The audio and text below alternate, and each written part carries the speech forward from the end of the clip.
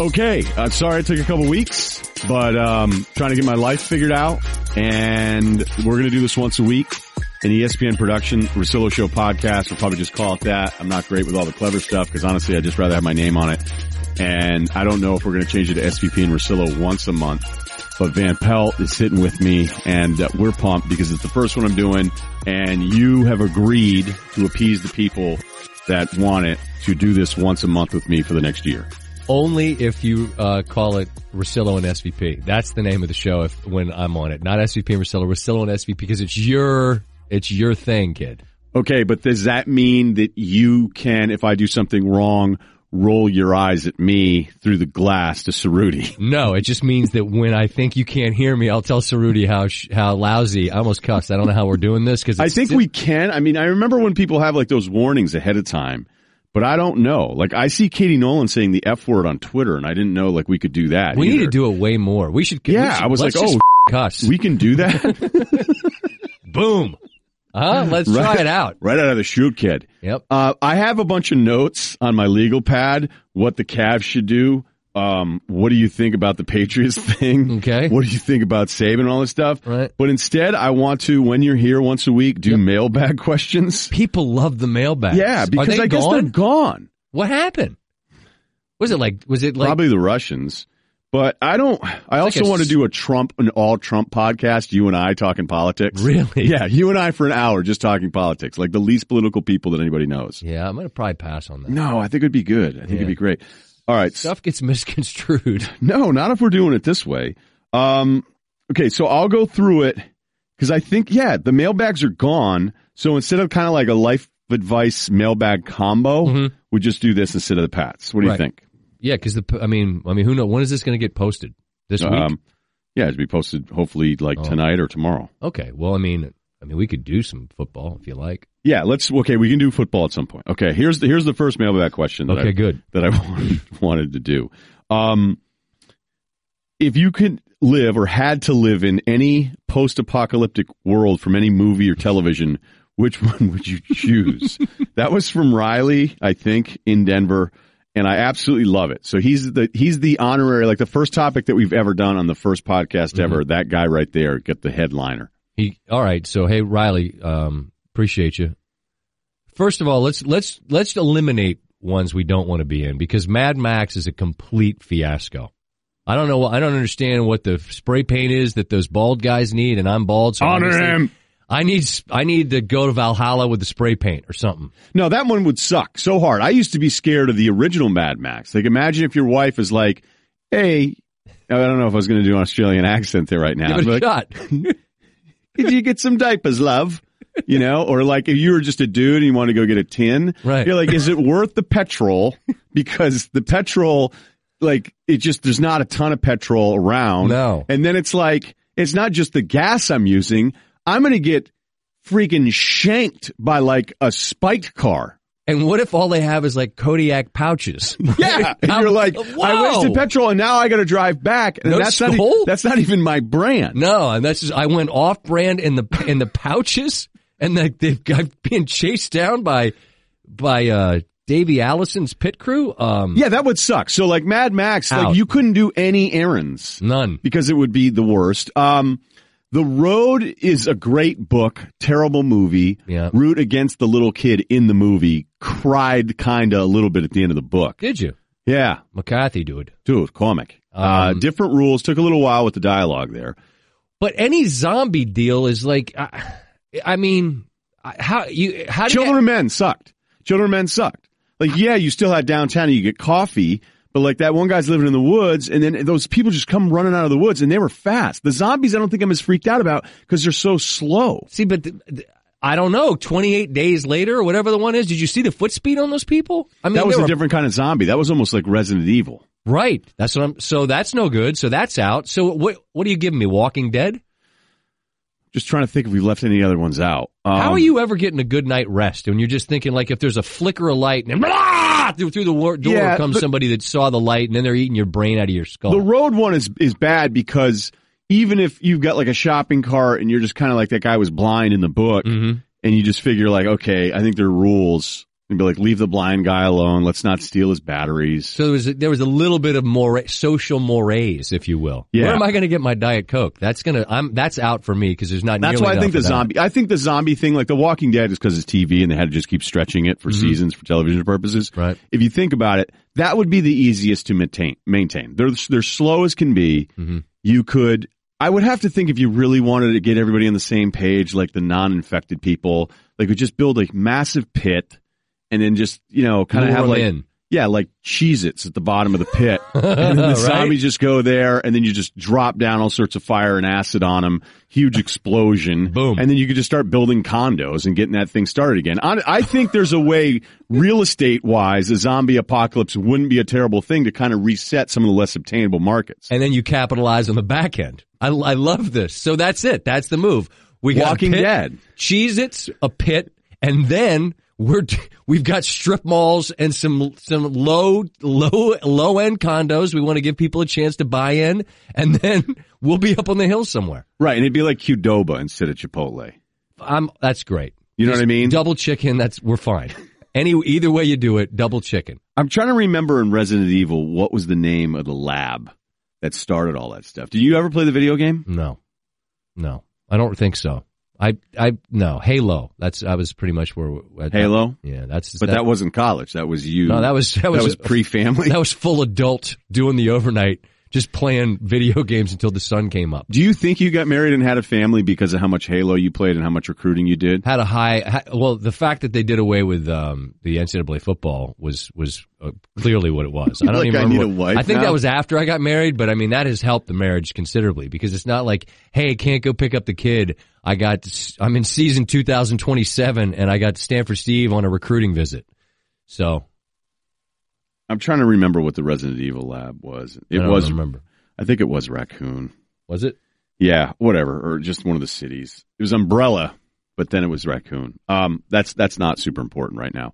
Is there another question? Yeah, we have another one here, and this is football related. Oh, good.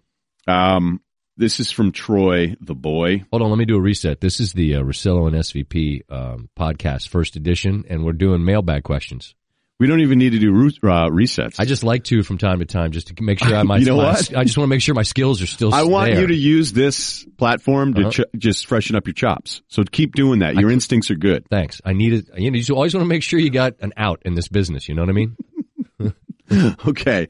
This is a real thing. A real question? Yeah, real question here. And he says the boy, but I'm assuming he's an adult. Although a lot of young kids on Twitter. And that's why I feel like all those younger stars and starlets, like how do you have 100 million followers? That's going to be kids, right? And bots. I don't know, though. Kids, mostly kids. Robot kids. Yep. What do you do with Saban if you don't hate Saban, but you hate the SEC? I think that was one of those things where you're kind of in your drafts and you delete them. But I take a lot of shots at colleagues, and maybe I'll start doing more of it now that I'm in this. Let it rip. Yeah, but look, I'm still an employee, and who knows? Who knows what'll happen? As Scott told me at the end of my sign-off show. But when I'm taking shots, it's more of just like, hey, if I go on the air and I say, I think Porzingis is the best player in the NBA, then you should dump all over me on your SportsCenter show. Because I like Porzingis, but that's stupid. Right, he's not the best in the NBA. So if somebody were to do a morning show or afternoon, so I'm not trying to call out anybody here, and if Saban had lost, like who would have done is Saban is Saban kind of like, is he not as sharp as he used to be? Because somebody would have done it. For sure. Of course they would have, because it's just the fun low hanging fruit question. But the question that what was the person's name? Riley was the first one. Who was this person? Troy the boy. It's actually really interesting because what Troy the boy is saying is, I probably hate what I perceive to be this SEC bias. And let's be honest, outside of Alabama and Georgia this year, there was a lot of not mediocrity, but they certainly weren't superior, and their bowl performances showed it. So maybe there's a fatigue, and you're like, yeah, I get it. They won a bunch of titles, but I get tired of hearing about the SEC. But what am I supposed to say about a dude that's won, 6 titles and 5 at Alabama? I have to appreciate and recognize that. I have to acknowledge that, but it kind of bums me out. Well, I think, Troy the boy, what you're doing is you're growing up. You're becoming Troy the young adult, and you're recognizing that maybe what you want to do is you want to let go of some of that angst that you held on to for all those years, and maybe you just want to let some of that negativity go and say, hey, Saban's awesome, and maybe I don't think that Florida's great anymore. Who are you rooting for against Georgia that night? I was rooting for who I rooted for exactly. You had to have bet it. No, I just meant theoretically. I had winners. I had Georgia plus the points. I did that thing I always do where I said I thought Bama would win, but I thought it would be a close game. And it was one of the rare times where my waffling actually was You were right twice. Completely. And you know me. All I want to be is right once. Twice is even better. But I wanted a good game, and we got that. And then with the whole Tonga Vailoa, that guy, Tua. Thankfully, I got it right that night. At least it's not TT Boy. Yeah, that's a different dude. That's a different Troy the boy. I don't know if his name's Troy, but I remember him. Right. Different religious beliefs. Different, yeah. I don't know. I got a ton of, because you know me and my Russell Wilson thing where, somehow anybody that's vanilla, I'm supposed to also hate as much as I just don't like Russell Wilson's interviews, even though I say all the time he's probably an even better quarterback than you give him credit for. Right. But they're like, oh, what's up with your boy Tua? You're going to hate him just like you do Russell? I go, a year out of high school? No. How are the two even remotely related? See, that's the thing, is that we're doing that a lot of, too. Like, if you said this, then you have to be this. Like, as if life is just a constant, category of Plinko, where if you said, one thing about recruiting, then you feel this way about everything else in college sports. And you can only stay in that category. And it's not even like Plinko. It's as if Plinko just had slots that went straight down. Yeah. Do you remember that guy that got 3 10,000s on Plinko? I don't know. Did I see it? Remember when you just lose your mind when it was Plinko in the beginning? I don't know. I just whoa, I can't believe I was sick today and we got Plinko. Guy got 3 Plinkos or whatever. He got 3 10,000s. He went nuts. And then he screamed a lot. And then you were psyched for him. And then he screamed, and he screamed so much that you were kind of bummed that he won the money. Oh, so he was kind of sucked. So you're at home going, California state tax, prize tax, you're not even taking back 50. Worst dude ever. Somebody tweeted that out about the kid, the 20-year-old dude that won all the million. After taxes, but are we really doing? Are you really going to do the after taxes shtick? He's 20, and he's got, let's say worst case, he's only sitting on 175 liquid, boiler room. Yeah. I drive a Ferrari. What's up? Bingo. That kid in Florida, post-apocalyptic, he's gonna be a major investor in our first development out right adjacent to the pit. Not right next to the pit, because there's going to be the stench of death in the air, but downwind. Downwind. Maybe we can get it near a canal or something. And then you're selling waterfront views. There's a lot of guys in their 20s that don't think you even have to pay taxes. They probably don't, right? What's the longest you ever went before, in between filing? I was doing so poorly at one stretch. Me too. That I just went, do they come after you? And the thing is I realized I only screwed myself out of a rebate because I was making so little. That year I made $12,000. I didn't file. Why would you? And then my dad was like, you're not pulling one over on anyone. You're not. All you did was screw yourself out of money. They weren't going to tax you on the take home of the $12,000 a year. I came up with a box of stuff to an accountant once. Once I sort of started paying my bills semi-regularly, and I realized I probably owe somebody something, and we went through it, and then we got right with the IRS. I did one where I showed up to the mall at H&R Block the night before they were due with receipts, and the guy's like, "Hey, look, you have one form here. You're a full-time employee. What do you want to write off?" I'm like, "Cable. I watch a ton of games." I mean, it's just, the thing is when you think you're pulling something off, you're actually only screwing yourself up. Because if you just take your time, and then the first time I got hosed on the tax thing, I went, oh, okay, now it's time to go full grown up? Yeah. And then you show up to the accountant, and he's like, you don't need any of these receipts unless you get audited. So. Good to have him, though, kids, just in case. Good to have him. Did you get audited once?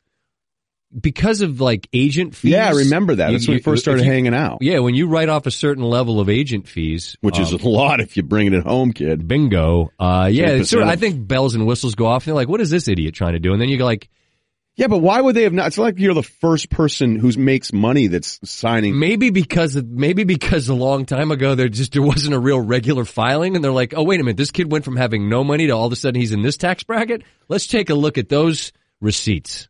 And then everything checks out, and then you just go on about your business. Right, and that actually gets to this one question that we came up with a ton, okay? And it was, do you understand how television ratings work? And we got that in the mailbag. We did? Here's what I understand ratings to be. That if it's a show everybody likes, then the ratings are good. Mm-hmm. And the ratings don't have to be good, but you're told that the show is good. And if your ratings are, like, you and I were not deemed successful until we had one great month in Chicago for the 1 hour we were on in Chicago. And I remember it specifically because it was the end of the summer. We had a killer number on one station that we were on for an hour. And then everybody started saying, hey, the show's pretty good. Yeah, you guys should really take a listen. It's smart. It's different. Maybe it's not for everybody. I always like, too, like when you and I were doing something and then people would go, like, and we've been doing the exact same thing. And you would get a good rating.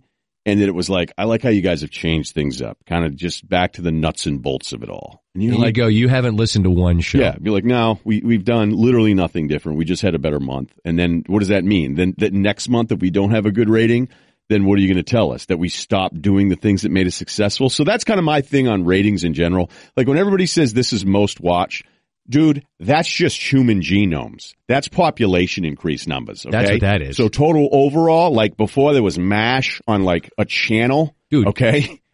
Remember MASH? Yeah, I was going to say Hawkeye and the other guy, Chopper or something. Right. Hot Lips? Yeah, dude. Yeah, like late, whatever, like hot station somewhere. But, not... War hot. Right. Not like Oak One hot. A One Oak? Which tree is it? Butter. That's right, butter. So my point is with ratings is that there are shows like yours that get great ratings and it is a great show. Okay, boom. Yeah, I don't even know if we do. You are able to argue the rating argument and go, this is a win. And guess what? Okay, I mean, don't be friggin' the most humblest here. I'm just saying. But then there's other stuff where you go, I don't really know. Like I did this for 12 years, and I still don't know what I believe or don't, because I feel like almost any story can be told no matter what rating comes out. I agree, and I think that it, particularly in radio, that was the thing that used to drive me insane. And I came into this from backwards from TV, not understanding a lot. But I mean, the way, and I don't even know if people understand this, but the way that radio ratings get measured is the most ridiculous people meter thing that's called. I don't want to talk too inside the beltway, but just, I'd put it to you this way, the people listening right now. Imagine if you made money and you had a bank account and there were streams of deposits that went into your account that you just weren't able to measure. And so you get your statement every month and it says, well, you got $1,000 in your bank account. Or actually, maybe you got $10,000 in there, but you just nobody's able to quantify whether you deposited the money. Well, that's like the big thing that's new now with that presentation that you hosted for the talent there, which obviously felt weird for me because I knew that I was maybe leaving. Right. But I actually said to Steven Skipper at the time, I said, that wasn't easy. 400, 500 guys that are all on air going, this is going to be a waste of time. And it actually was a great thing in rallying the troops. And I think one of the points that was brought up was that rating that never existed on television stuff is actually there now because, you're walking through every airport, every bar, every restaurant, and none of that stuff ever got to count. Like that wasn't right either. And that's the direct correlation to the bank account statement that I'm giving here is that if you're in an airport, you're in a bar, you're in a hotel, you're in a lobby of any of these places, even if we're just background noise, there's just the thing where like you look up and you go, oh, there's Wilbon and Kornheiser. Oh, there's a game. Oh, there's Van Pelt. There's Michael and Jamel. There's Russillo. Whomever it is, and you're still making that impression on the person. So, do we understand how ratings work? I haven't got a friggin' clue. I don't either. I just know I leave here, and I've said this a million times. I leave here, it is dark, it's 1 a.m, and I'm in the middle of nowhere in Connecticut. I drive home on 84, and I could go autopilot with my eyes closed because there's no one else on the road. And you don't know, for all we know, the television isn't even on. It's just a hoax. It's like the moon landing. We're pretending. And then you go out into the world and people are like, hey, I really like this or I like that. I mean, you and I dealt with it all the time. We'd go on the road to some, SEC school and it'd be like, it was like the return of the prodigal sons. And then we'd come back here and they're like, you guys, you're not quite what Mike and Mike are. Yeah, that was weird because I noticed dramatically from the first year of working with you, like it was not a surprise that it's like, oh, wait a minute, like you'd have to be super into radio to know who I was. But then to be with you, yeah, right. But then to go all those years with you and then still be on, and who cares if it's ESPN News? Like you can show me what the total number is. And the unfortunate part, not just for what I was doing, but for everybody in those daytime slots is like Trump, and this isn't even political, but it'd be better for my business, our business, if he wasn't in office, just because the daytime television coverage of him is like, you can't turn it off. You can't. Like, this has nothing to do with how I feel politically. It's just, if I were selfishly hosting a television show from at some point 6 a.m. to 2 p.m. or something like that, I'd go, it's tough to compete with CNN. Like, you can see a direct correlation between a CNN Fox News bump and some of that daytime stuff. But you're right in that nothing was better than when we would be on the road, and it was always the case. And it would be every staff, or I'll talk to like a reporter that goes, this NFL team, or the NBA guys like Roy Williams coming up to me at the combine going, I spent a year rehabbing my knee watching you every day for lunch. Like, that was my routine. And all these staffs that would go, we would just watch you. We would get sandwiches and we'd watch you and Van Pelt. Like, that was it.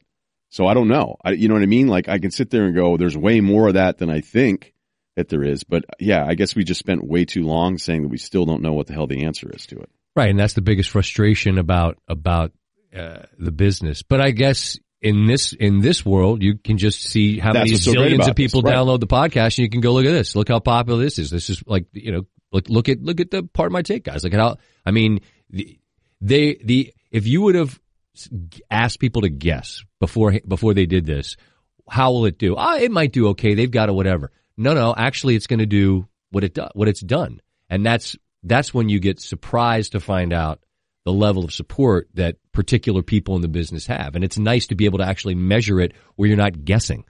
Yeah, that is actually pretty cool. And speaking of that, just make sure, because I have to start at 0 again on my feed, to subscribe, unsubscribe, resubscribe, review. Oh, there you go. Yeah, because we still had reviews in there from when it was Tirico. That was a while ago. Yeah, right. So I lost that whole feed from all the years that we built that. Well, then subscribe to the show. What else is up with you? Like, do you miss 2008, 2009 Van Pelt, or are you so glad he's in the rearview mirror? Once you become the hubby dad guy, I mean, I couldn't fathom my life when it's just me laying around watching football all day on Saturday and being just a selfish guy. Couldn't fathom that. There are times when just 1 hour of it would really be great. Just because when we first started hanging out, you were still in that mode, correct? Sure, of course. Right. I mean, I was just, look. Would you bring back an extra Chipotle meal for later? You do like one bowl and then another bowl for later, so you didn't have to have bonus bowl. I figured out you were the double burrito guy, and I'm like, who can do that? Because each one's like the size of a Nerf football, and one was sufficient. But sure, maybe you'd get that second, then you'd eat. There's a local place, Luna Pizza. Shout out to Luna Pizza. I'd eat damn near a whole pie by myself, just sitting there absent-mindedly watching a game, and you'd be like four slices of half a pie. That's all any human being needs. That's plenty of pizza. Not what you wanted, though. Nope. I'd go for a fifth, then you'd be nibbling on that sixth, then you'd look and go, let me get that sausage bite on the seventh, and then I'd be incapacitated. And every now and again, like, you order one for the fam, and the wife will point out, like, you used to eat like a whole one of these. I'm like, not a whole one. But she's like, that's repulsive. I'm like, oh yeah, I was repulsive, but I had nobody to answer to. So do I miss that? Because I think what you did is you went I did it for a long time. You did it for a long time. Longer than most. I got into an argument with someone at the time who was just telling me, and she said, you're becoming Scott. Oh, that's nice. Right. And so Who said that? I think we both know. I think it was unfair to you to say that, but I also kind of got her point, was that I was like, yeah, but what if Scott's happy? He just signed a 4-star to Maryland at a PA that may be a tight end, but also could be QB. And this is when the podcast took a dark turn, and Van Pelt started brooding about people using him as the example of who not to be. But you know what? An adult male that's doing okay, stashing some That's what I always was trying to say. Like, hey, I'm putting away coin. No, I was doing okay. I mean, finally able to pay the bills on time. Wouldn't it feel great? I spent an inordinate amount of time recruiting on that video game, and maybe it's time to let that go. Right, and I don't want to make this sound like anything you had to get too upset about, but it was just funny because then it was kind of exactly what I was doing. Yeah. Well, how are you doing now? How are you doing now and not being me? I think you threw down a gauntlet and you just invented a whole new game. You invented a brand new Russillo for 2018 is what you did. Yeah, but I don't here's the thing. All right. So I get up every day and I try to write. And some days it's awesome. And there's a lot of days it isn't. And there's some days where you're like, okay, here's my routine. Get a little 9 a.m. fresh juice, maybe a little kale in there. Maybe I want to go lime ginger, depending. And I'll look at what I wrote previous, and I'll go over. I do a lot of outlines. I'm big on outlines because there's not a ton of depth to them, and you can write outlines over and over and over again, and it makes you feel like you're doing something, when in fact it's just more outlines. So then I'll start doing I even have a whiteboard where I have a story arc chart, and I start adding in these little dashes and stuff. It looks really impressive if you come over and you think I'm really doing something. Does it add up to anything? Yeah.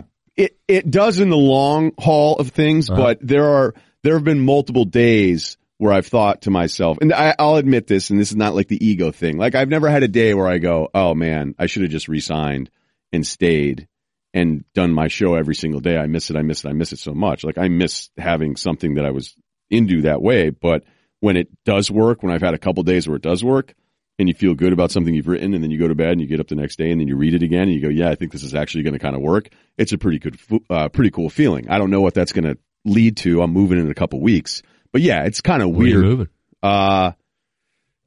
End of the month, beginning of February. That's when I said where. Oh, Manhattan Beach. Got a spot? I'm flying out to LA in a couple days to go pick it up. I don't trust the realtors. I wouldn't either. You need to see it. I mean, this is yeah. You need to how many pixels you working with? That's what I'm saying. What if it's musty as hell?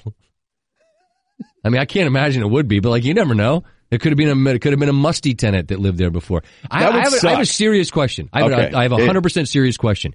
How did you know that you could write for that? I've been doing it for a couple years, but here's the thing: I don't even know that I can. What made you start doing it at all? That's just a secret you find out. If I found out Cerruti was a wood whittler and he brought in and he had that wouldn't surprise me. Right. But I mean, I'm not talking about just whittling on a stick. I'm talking about he turned it into a little miniature rocking chair. And it's somebody. Or what if he's big into scrimshaw? Whatever it is, you find out that it's he's a savant for this. You'd be like, who knew? I didn't know that he could do that. It's not like he talked about that he did it. It wasn't like he just busted out a buck knife and a stick and was over there whittling. And then with you've got these full-fledged treatments, and then we'd be talking on the phone, and it's I got a meeting, and it's out and this and that with a person, and I'm pitching, and I'm like, what the is this? Yeah. Who knew? I didn't know. Yeah, it was funny, because I was in the L.A. Hotel I was in at the time, and you were like, what are you doing? And we're like, oh, we're pitching here, here, and here. So yeah, 2 years ago, it didn't work out, but it was one of those things, it wasn't a negative, it only motivated me more. But were you because you've told the story about how you went and you did the minor league, play-by-play and mascot and all that bit. Were you simultaneous as you were doing that? Were you thinking, well, if this doesn't pan out, maybe I'll do this? Have you been writing the whole time? Yeah, in 2002 when I was fixing up my dad's cottage. By the way, Cerruti's here. If you want to say hey to everybody. What's up, guys? How we doing? Are you pumped to be part of the first one? Yeah, absolutely.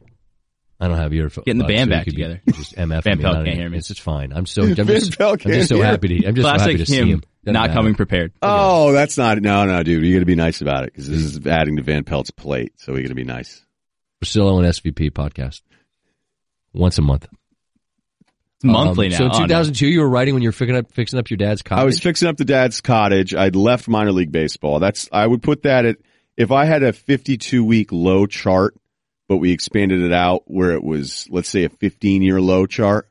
That would be the time to buy in. But you'd also go, is this thing going to be taken off? And is NASDAQ going to say, we don't even want to list Russillo anymore? Yeah, we dropped them. That's financial humor for you investors out there. That's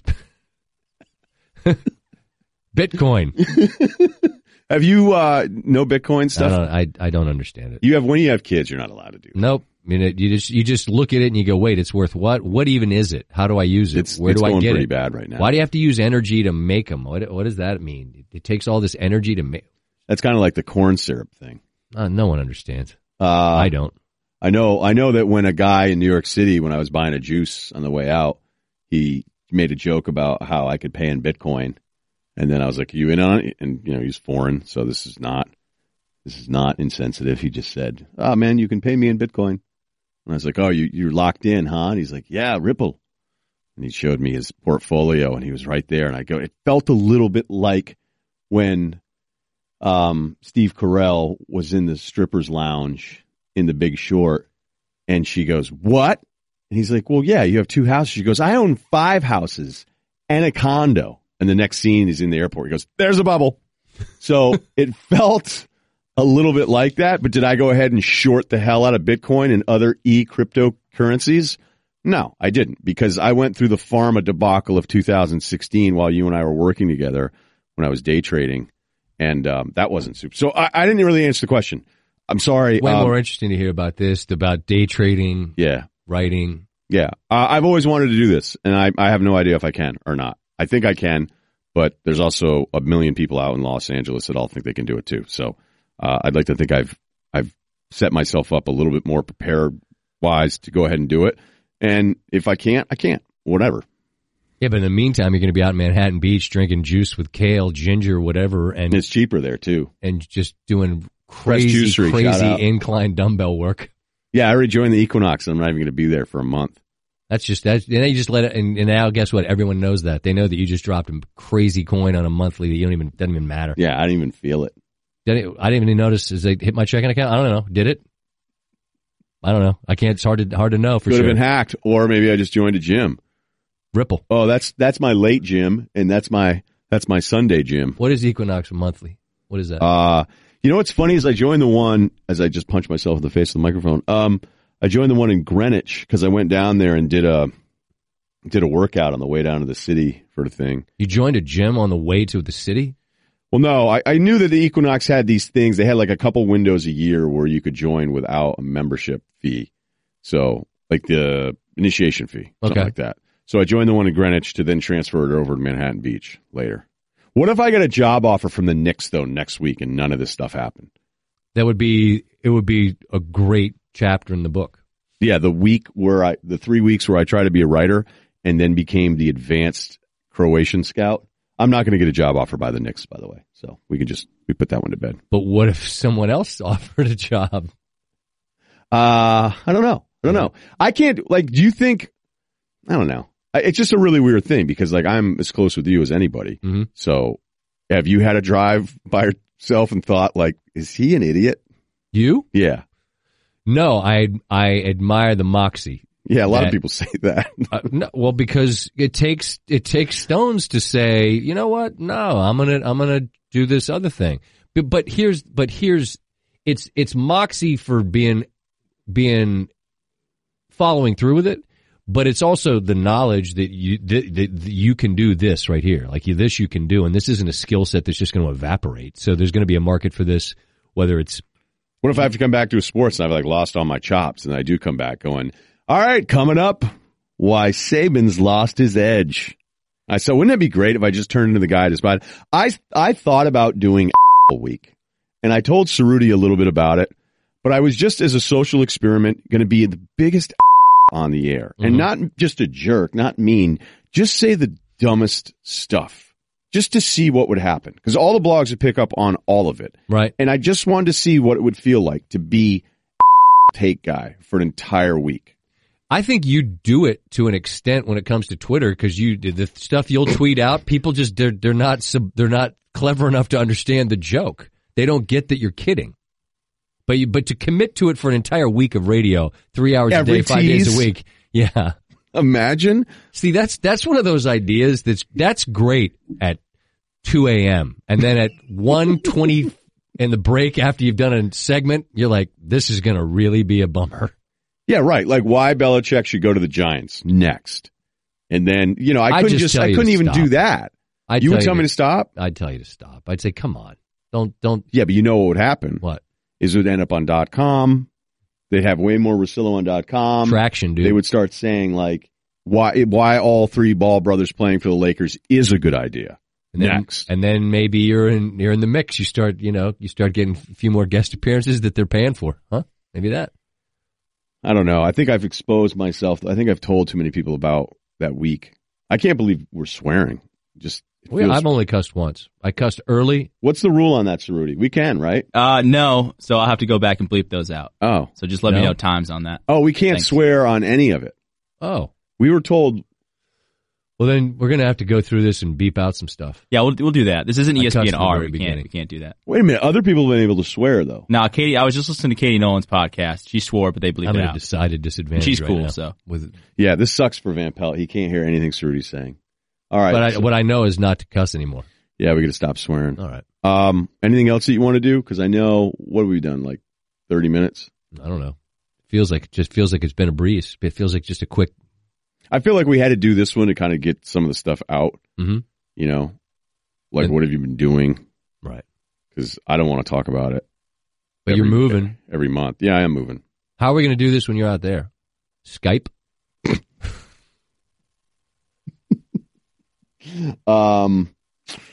Probably not. Yeah, we could maybe Skype it. I don't know.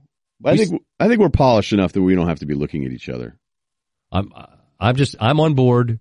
Here's what my offer to Russillo. You should get more interesting, fun A-lister type people, which you'll be able to get. But in case of emergency, then just go to the old standby. No, you're doing it once a month. We've already talked about right. this. We're done. Because DeMel's going to cancel. 1,000%. Vince Vaughn is supposed to be in. Is he? Larry David efforting. I like this. Barkley's going to be a part of it. Fun. But then it's, I mean, I could do all these A-list people here, but it doesn't mean it's going to be a better podcast. DeMel's going to be an interesting threshold of like how many times you just missed him in Santa Monica. Because it's not often that I'm out there, but let's just say that when I throw up the bat signal, it's like, oh man, I was just out there at the beach. Sorry I missed you. Oh man, you Love and Salt's your spot? No way. What a crazy coinky dink. But he's excited because the Vikings are in it. Yeah, DeMel blew you off what, twice? Every time. Every time? Every time. And it wasn't like it was like I was longing to hang out with him. He's such a good dude. Yeah, but it's cool to hang out with DeMel. Sure, because it's like, and you point and you're like, look, I know the guy. Did you see the thing, the movies? I was thinking about doing a massive I'm in town party and inviting. Do you have enough people to make a massive party? More people than I do to a party in Connecticut. I don't know. I came to that one in the snowstorm that time. That one wasn't as good as the Kentucky Derby party is one of the all-time parties. Yeah, there was a pony. There's a pony. And then I DJ'd upstairs. And Cerruti was there. I had a blast. It's a good party. He just said he had a blast, Scott. I bet he did. Well, you should do that. You should throw up, Throw up the bat signal. Who could I invite? Simmons? Simmons, I don't know if he would go. Why wouldn't he go? He's a huge Russillo proponent. Yeah, but he's kind of out in Malibu now. That's the other thing you're going to learn when you're out there. Everybody kind of reps their hood hard. So all the West Hollywood guys that are kind of like, why do you want to be in TV writing and live out by the beach? I go, why do you live out here and not live near the beach? That's what I don't understand. Like some people think I'm an Amish person for wanting to live out in like a beach village. And for me, I'm like, I just don't understand it. I mean, I understand there's going to be tons of lunches that go nowhere professionally. But you're then right. I can go back to the beach. You're right there in Torrance. Reseda. Anything else you want to get off of your chest? What's the one big thing going to be tonight? The Clippers and the Rockets chicanery from Monday night, Tuesday night. Isn't it pretty obvious? Everyone hates Austin Rivers. Bingo. I mean, you just literally read my mind. Yeah, that's the thing that seems to be. Also, let's be honest, Houston and the Clippers. If there's a squabble in the NBA, one of those two teams being involved is like a 90% bet.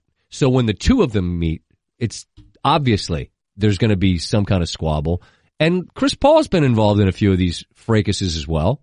You know? Well, this is the weird thing about this dynamic is that I remember when you were doing a one big thing on the Clippers last season and you called me and it was one of those times where I know like, okay, he's working on something and you go, what's the deal with the Clippers? Like how many people hate him? And I go, everybody hates him. Think about Golden State. Like Golden State would always go, oh, when it's us and the Clippers. Meanwhile, Golden State just houses them every single time, except for the most recent time with Lou Williams. But for the most part, Golden State ready to go. They have a problem with them. Portland had a problem with them. Houston always had a problem. OKC and the different versions of the Thunder and the Clippers, because it was always the Clippers. They complain the most when Blake, as good as he is, finishes, he turns around and gives you that stare like you did something wrong by even being near him. Right. Chris Paul, who I love, but it's super annoying and / dirty, a lot of that crap. So now Chris Paul would be like the adulterer who lives in a trailer home who then just went to another part of the trailer park and married someone else and is also still an adulterer. And that's how this human thing. No, you don't get the Houston. Like, yeah. He's like, yeah, I was the guy on the team that everybody hated the most, and now I'm on this team, and now I somehow still hate this team this much. And Austin Rivers. Yeah, that's it. Would you fight Austin Rivers? What for? What? Like, what did he do? Was he say something mean to my daughter? Yeah, he told you. Here's what happened. You were at Nordstrom Rack. Here we go. Picking out belts, and your daughter was trying on a men's belt, and Austin Rivers walked up and saw you, looked at you, and then looked at her and said, "Your kid's stupid," and kept walking. Nah, I'd say, you don't want this smoke. You don't want the smoke. Knuckle up. You're taller than him. I mean, I'm an old man. What am I going to fight? Seasoned. Old. But I mean. Yeah, a lot of punches left, though. Probably. When's the last time you wanted to get into a fight? Ooh. It's been a long time. Be honest. I legitimately wanted to fight a guy in a bar in Vermont. That we'd gone up there, and there was a group of us. They were like tubing. When? No, like 6-8 years ago. Oh no, it's been a long time. Who were you with? Just party people? No, like there's a couple of there was a guy, Bluefoot guy, Tim Horgan. You know him, editor. Bluefoot. Hey, it's a production house, high end. Yes. It was him. It's a guy that's a guy that directs here. Is this your Chicago crew? No, with money. It's local crew, local guys. significant others, local. And we went up and we were like skiing. Did you bring a date? Yeah, it was with my now bride. And some drunk guy that was throwing around business cards like New York City modeling agent guy. Oh, those guys are the worst. Dude, I was at the Gansmore at one time, and that guy, I went to the bathroom, and my girlfriend showed me his card. And I go, okay. I saved his card. I still have it. I'd love my to. God. I wish I had it on me. We'd call him right now. Let's call him now. Let's have him be the first guest on the podcast. Hey, are you still a complete loser? Was he part of your group, or was he trying to like? He was just a drunk guy in the bar that like everyone wanted electron. to fight. And then he got into the group, and then it was kind of kept coming back into the orbit. And finally, I just said to the guy, "Look, no one's buying what you're selling. No one's just interested in your shtick. Just Van Pelt will do that, and he'll do it sober too. He will adult the bleep out of you. And I said, just get lost. And then he came back one more time, and like you could see, and I said, and he's hammered, and I said, look, I could see you balling up your fists. I'm like, if you want to do this. Like, this is a true story. I'm like, you want to do this? Like, it was like, I didn't know what else to do. So we had just started doing the radio show Probably together. So. That would have been a good segment. And we wouldn't have done that segment the first year. No, because we were too afraid to. Yeah. But Guy almost fought. But I looked at his buddy. I'm like, you need to get your friend out of here. I'm going to kill him. We don't even have to bleep that out. Mark that one down. Cerruti? All right, Cerruti's saying we may have to dump that one out. That's pretty good, though, that you haven't wanted to fight anybody in 8 years. And but I mean, that it got close enough that he balled his fist. You saw his balled fist. Because I'm still sober, and I can see this drunk guy's like, he's going to swing on us, and if he does, then we're going to have to fight. And I didn't want to do that. But I literally thought I was going to fight. So, like, how many times have I thought to a person, like, thought about somebody, I would like to, like, I like to kill that guy. See, the thing that sucks for you and the way this all would work out, it'd be like, oh, Van Pelt gets in a fight at bar. And you go like, yeah, but you know how many times it would, like, I would go, okay, well, what did someone do to him? You've seen what you put up with. You put up with yourself. Some drunk guy comes up and smacks the crap out of your back. Right. And, like, just, I'm happy to take a picture. Just don't smack me. I don't even know you. Don't smack me like my back like I'm your buddy. I'm not. You hate being touched by other men. Coming up next on the Russillo and SVP podcast, Van Pelt's aversion to male touching in bars. If you shake a dude's hand, or you want to give me just that's a contract for life right there, bro. Pat on the back's fine, but like don't wail. Like, think about it. There's we don't have any agreement for you to do None. that to me. Not you, but metaphorical you. I follow you, bro. Yeah. Hey, man, whack. You and Russillo are awesome. That's great. Don't do that. Why are you doing that? And people do. They get hammered and they come up and they think they're allowed to just maul you. Don't do that. It's not acceptable. When's the last time you wanted to go? Give somebody the what for. Oh, I know exactly when it was. Start feeding a guy a few lefts. Yeah, whatever. I'm just the thing is with this podcast, I want everybody to tell their stories. It was this spring, and it was down at one of the Chris Long soirees. And you want to fight one of Long's buddies? Yeah. And Chris, because he's an adult and has a wife and has a young boy at home, he was like, look, tomorrow night will be the night. And so I had hosted the event. I didn't drink during the event because, you don't want to be up there like hosting, talking about digging wells. My ex-wife, I didn't, I'm hosting this event. Right. So I had a few drinks after the fact. So it was late. And I, trust me on this one. I'll tell you if it was like, oh, it was real late.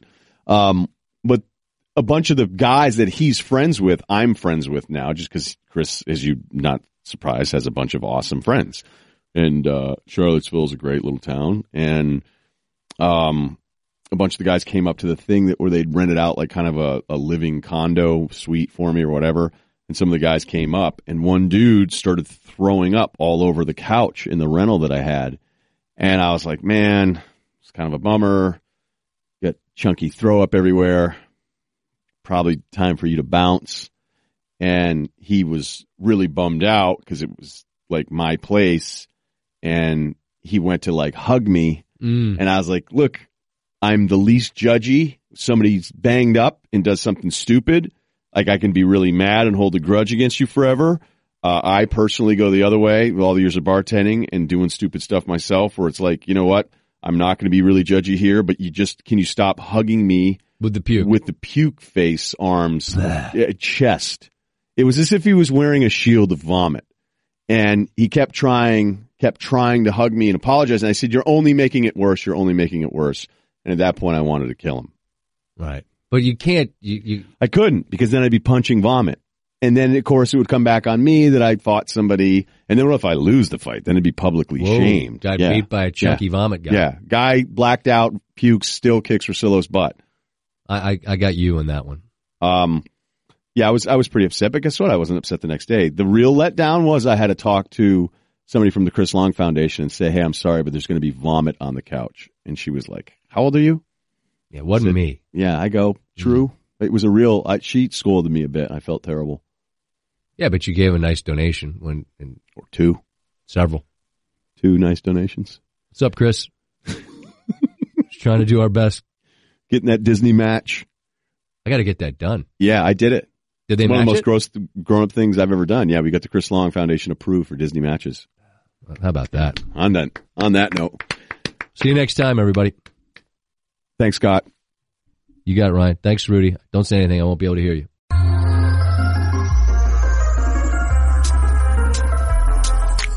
Okay, so that's the Van Pelt portion of the thing. I was going to start and kind of do this in a different order, but I just want to do that part, have that be the beginning. And I have 2 things. I want to get to some NBA stuff, and I'll tell you what I'm hearing on the Cavs and what they're hoping to do with that pick and who they're not going to move it for. But I did want to do just kind of my observations of how the story has played out over the last couple of weeks off the Wickersham piece about the Pats, and then Simmons writing some about it with the Ringer. I could do 2 hours on this. It was probably the one story where not having a radio show's bugged me, but every other story I've been fine with. But this one I could have done a lot on. And I've listened to a lot of it. Like I still listen. Like I tune in and I was checking out Stephen A. I've been listening to Will a bunch. I mean, I still love sports and I can understand why people are like, oh, you must not listen or you must want to break from it. Like, yeah, I wanted a break from maybe me doing it, but it doesn't mean I don't want to listen to other dudes talk about sports. And I'll always listen to Sports Talk Radio, even if I never end up doing it again. But, here's the thing. There's like a bunch of basic questions you have to ask yourself about Wickersham's piece. Now, I think Seth, now look, I like him and he's a friend. I think he's as good as it gets when it comes to NFL reporting. The early stuff he did on Mangini, that piece was like the first one where I'm like, holy hell, Wickersham is good. And then the Harbaugh piece is great. It's basically he and Don Van Natta have had almost front row access. We've been put in the room with all the Goodell ownership turmoil and all that stuff with Jones. So now you have the TB12 method, which then morphs into this story about, is there some sort of power struggle with Brady, Belichick, and Kraft? So I wrote down kind of just some real direct questions and how I want to tackle this topic. One is it possible those dudes could have problems with each other? It's entirely possible, and it's very possible it could have been happening, and it doesn't get in the way of success. That's what great companies are. There are people that have egos. There are people that get sick of each other. There are people that want to move on, but there's also the times we never hear about those struggles because everybody still is able to subdue their egos enough to continue to be successful for everybody else. So them having turmoil at some point and us learning about it, that's actually, I believe, less rare than the rarity of 17 years together and never having any problems whatsoever. Like, there was always the thing that you'd hear a little rumsing, Brady taking that pay cut, and then they'd have a season where they'd go into it and it wouldn't feel like he had any weapons whatsoever. Like, there are people that believe that Brady at times would be like, so I take the pay cut and then, like, what are we doing? Like, we can't re-sign Wes Welker. And then again, of course, it just works out because Belichick figures out the next move. He had stretches where I've talked about in the past where he wasn't very good at drafting, and then he's kind of changed that around too. So he has his ups and downs. I thought he was overrated as a drafter. But I think, for the long haul and what he's been able to do, you're going to lose a lot of money if you're a talk show host going, all right, I'm going to tell you all the reasons why Belichick is overrated. So I believe that there could have been some kind of struggle with the three of those guys. The one thing I feel comfortable on, and I'm not reporting on this, but just talking to people, just still having connects back up in Boston, that we used to always wonder, how would the Brady-Belichick divorce be consumed? Well, none of us thought that Brady would be MVP at 40. If you go back 10 years. If you were to say that then, think you'd be nuts. But the guy's going to be MVP and maybe wins another Super Bowl. So now we're in this uncharted territory here where Kraft was never going to force this dude out. And I'm not even sure that Belichick necessarily wanted to do that as much as he may love Garoppolo. But what I've heard was that if it came down to this, and why Garoppolo was ultimately traded now before the deadline instead of last spring, as Wickersham said that he could have maybe gotten a better package of just a second-round pick. And even then, I think that language is, what are we talking, like a first? Okay, well, is it the end of the world not getting a first and getting a high second instead? Is that egregious? Is that hurting your franchise when he says we have to do what's best for the team all the time? I think even that can be debated a little bit. But I don't think it's crazy to suggest, as Wickersham suggests in that piece, that Kraft was like, look, Tom wants to stay. Tom's been great. He's going to be the MVP. It's really hard for us to make the money work, although it's not impossible, the NFL and salary caps. It's hard for us to go ahead and do it. And that was kind of Simmons' piece where he was saying that he had talked to somebody that was with Kraft the weekend. The Wickersham piece came out and Kraft was described as dumbfounded, saying we couldn't pay both. Why is this so hard for everybody else? I think there's some truth in that a little bit too. But I think the core of it all is that if Kraft, you got to believe that Belichick wanted to move on to Garoppolo, which I'm still not willing to believe, but I'm willing to believe that, maybe Kraft was like, look, we're staying with Brady. We're staying with Brady. And until Tom can't do it anymore, I don't want to hear about it. And I think that's kind of the core of this whole thing. I mean, would Belichick be petty enough to make a worse deal, but to have Garoppolo be in a spot where he succeeds so that Belichick could then be seen as like, see, I told you I was right, but I only want to trade Garoppolo to a place where I know he could be successful, and that's why I didn't trade him to Cleveland? Dude, I don't know. I mean, look, Belichick's pretty petty over the years, and that is a negative, but it's not a negative to get in the way of his success, so I don't think he would do that. And for all the Garoppolo love, he's 5-0, but he's also 5-0, and who knows? Like, we're seeing these top 10 rankings coming out where people already have him as the 10th best QB in the NFL, and in that piece they say he could be a top 10 player. He did beat the Bears at Trubisky, Houston Texans with TJ Yates for most of the game, Tennessee Mariota, the bad Blake Bortles again with Jacksonville, and the Rams who are resting Goff with Sean Mannion. That's his 5-0. So it's a little overstated, but yes, he looks really good, and maybe San Francisco has their guy, but like to say that Belichick was doing all this to calculate this whole thing because he wanted Garoppolo to look really good so that he could get on Kraft and that Kraft later on would regret it. Like, that's just a lot of stuff. So I just tried to keep it really simple and say, I could see these guys having problems. I could see Brady not wanting to help out the backup. All those guys do that stuff. I could see him maybe being a little chipper the next day around the place, but it doesn't mean that he's saying, I hoped Garoppolo was out of there. I could see Kraft deciding until Tom shows us that he needs to be put to pasture here, I'm siding with Tom and we got to move on from Garoppolo. But I do believe the money part was really challenging, even if not impossible. And that's the other problem, is that Wickersham says that multiple people have told him, and I believe a lot of his sources are coaches, if you see the way it is written out here, that they wanted Garoppolo to continue to be paid, and that Garoppolo was offered a contract extension numerous times at $17, $18 million per year. So you're talking $40 million in cap dollars for 2 quarterbacks, which seems insane, but the Eagles looked like they were trying to do it a couple years ago with Daniel and Bradford and Carson Wentz, but I don't even think it's totaling. I think it was in the 30s. That they were going to try to do that with those 2 guys. But then again, the Boston guys and Tom Curran, who's super plugged in, is saying that offer never actually happened. But here's the other thing, and I was talking to an NFL source about this again, and he's like, you're absolutely right, is that don't overlook Garoppolo going, dude, I don't want to wait. I want to play. Shocker. Breaking news, I'm a football player who wants to play pro football and actually get to play and play for my own team because I got a mutant in front of me at 40 years old in Brady.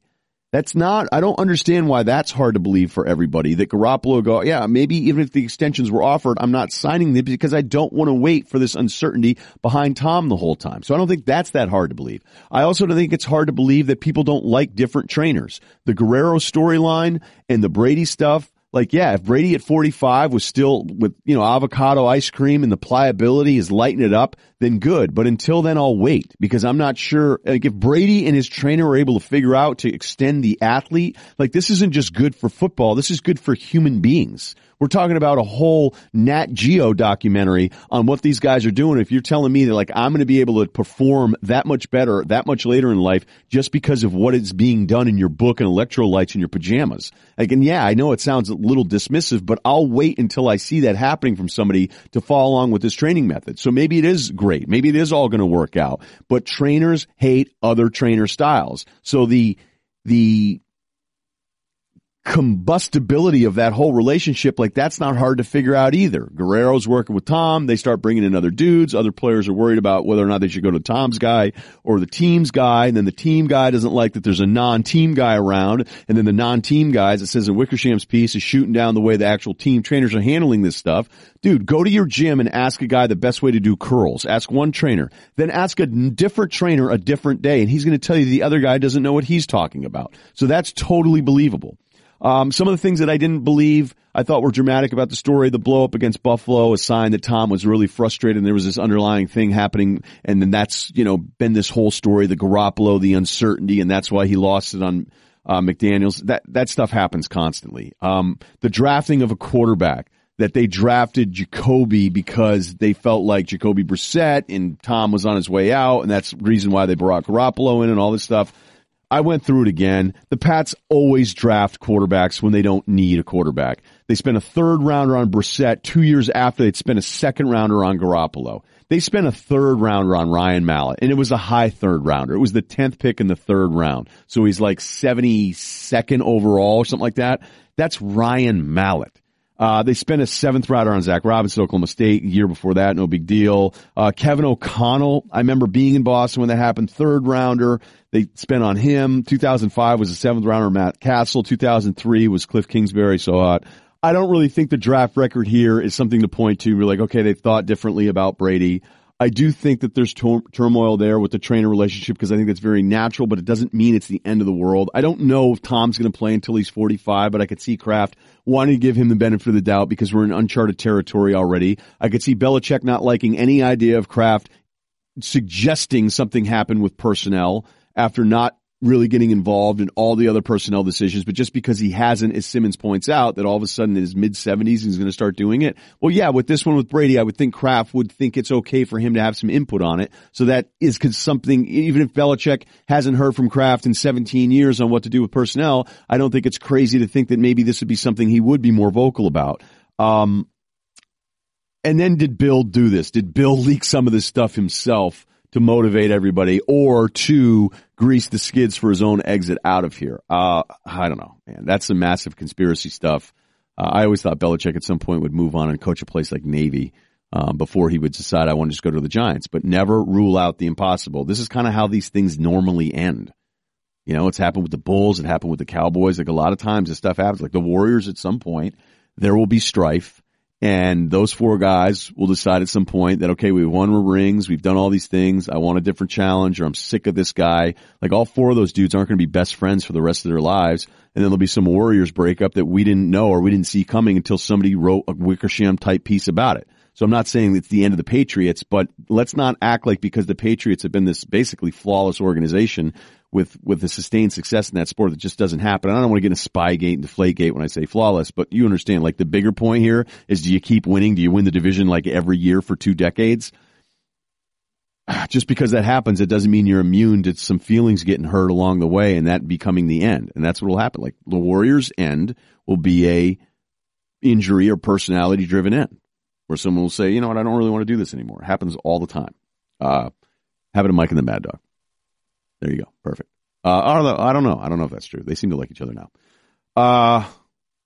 NBA stuff. Okay, we'll do some NBA questions for next week's pod, but I want to do the mailbag stuff every week or every month that we have Van Pelt on.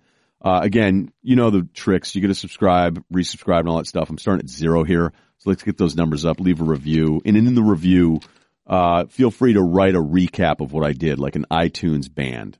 So if it were Bob, no, like trying to think. Oh, shout out to the Cranberries. Love that song, Zombie. Love when Andy sings it in The Office. She was 46. It was a bummer. I always think it's funny when I'll read like an iTunes review of an album, and you'll think like somebody invented irrigation with the way those things are written up. Like, it'll just say, you know, so-and-so's guitars remind you again of why you got into guitar in the first place. You're like, okay. Is it? I mean, I could pull one up here right now. Let me see. Oh, I was listening to King's X recently, working out. I hadn't listened to King's X in a while. And it's not because I'm super religious, but I'm not saying that I'm not super religious either. Are you looking up a Wilco one right now? Oh, a Wilco one will be the best way to do it. So I'll look up a Wilco review. Not Roger Wilco. Schmilko is the most recent one. I didn't even know that. Oh, this is a great way. A year after the psychedelic glee of Star Wars, Wilco continued to surprise. That's right out of the iTunes playbook.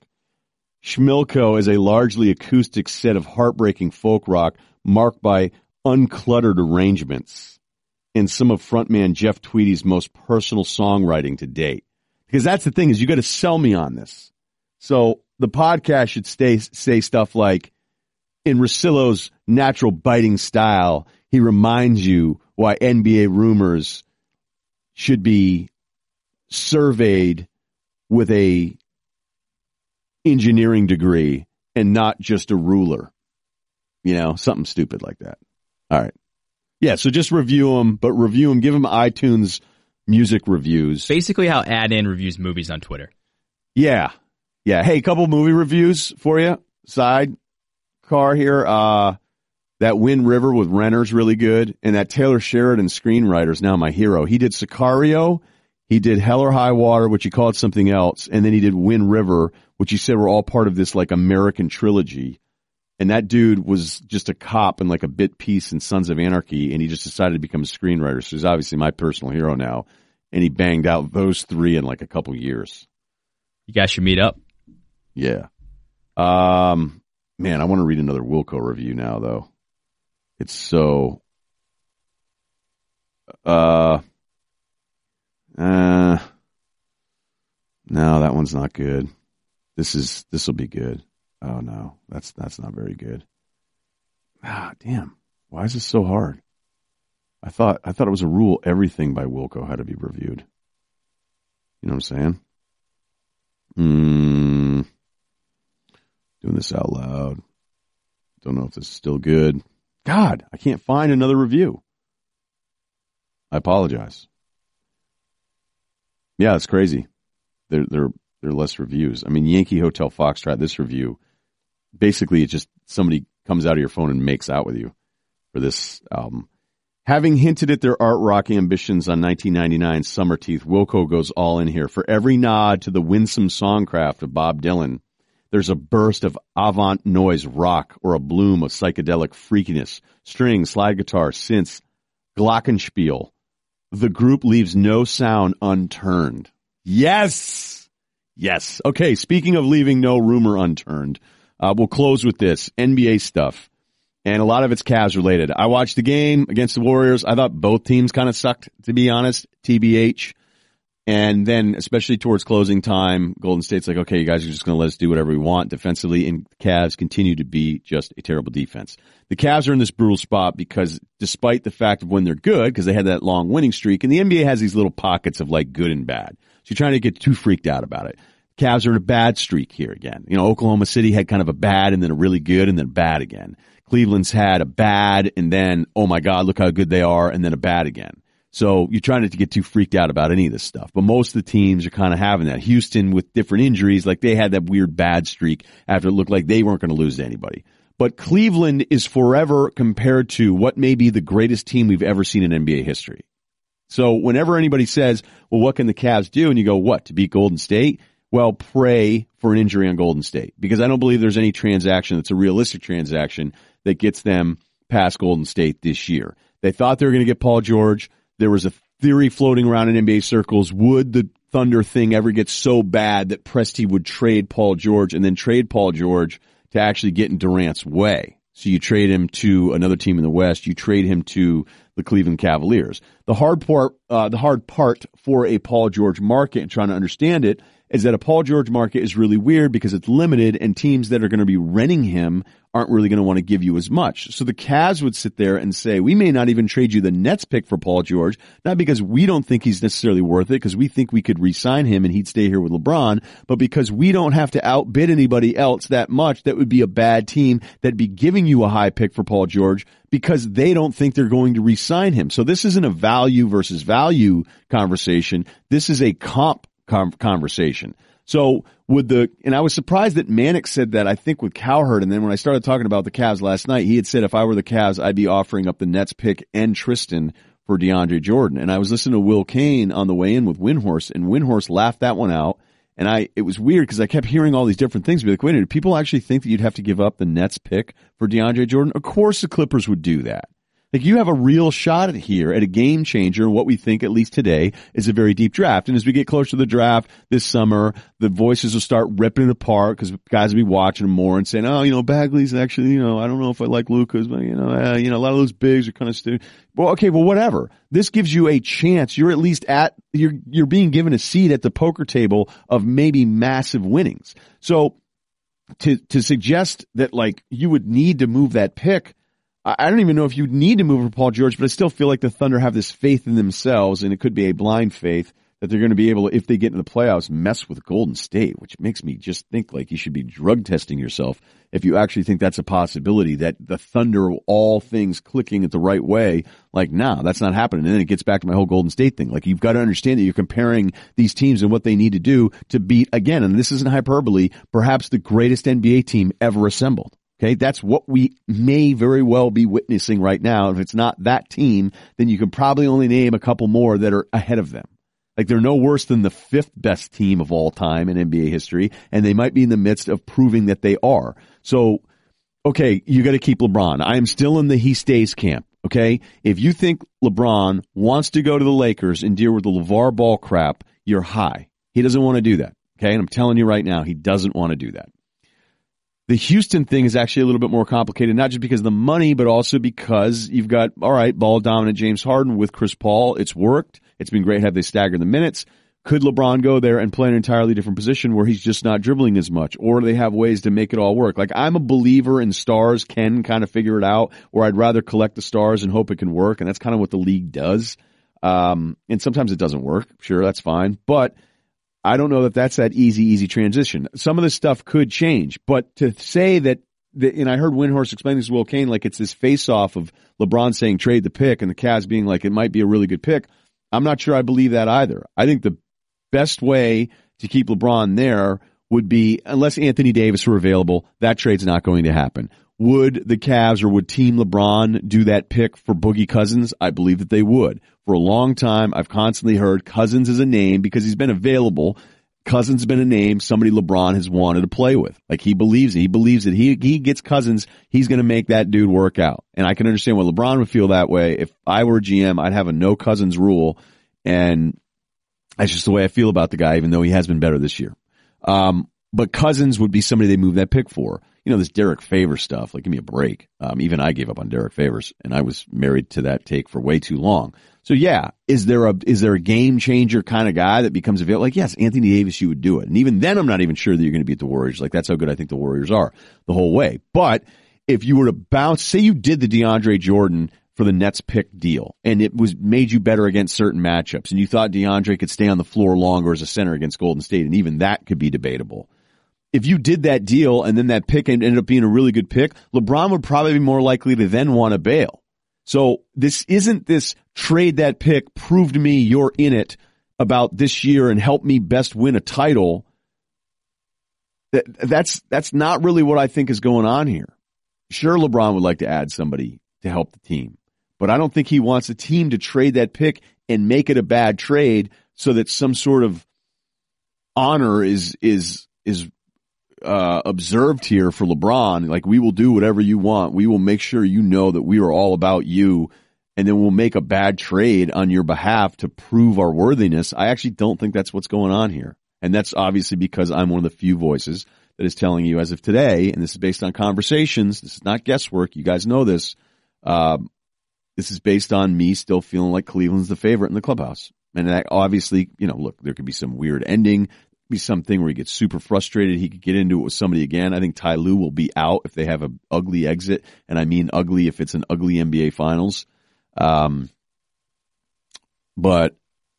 you know, the Lakers thing, I guess all this stuff could change. All right, but right now, the idea the Lakers like would be the 1 seed or the favorite if Vegas was coming out with a line, or if I were working at a sports book in Vegas and telling guys how to put the odds together, I would make Cleveland still the favorite destination.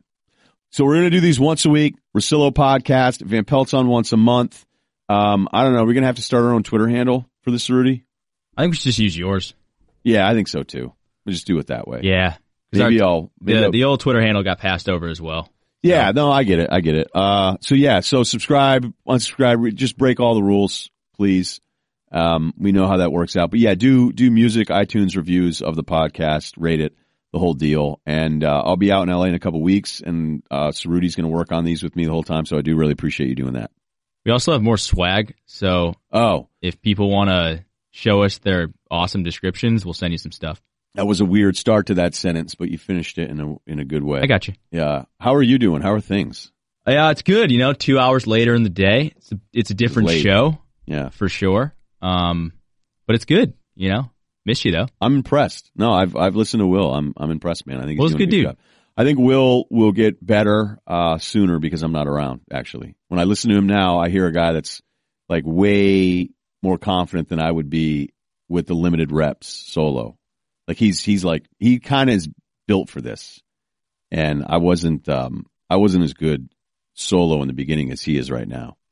So I've been impressed. All right, cool. We'll talk to you next week.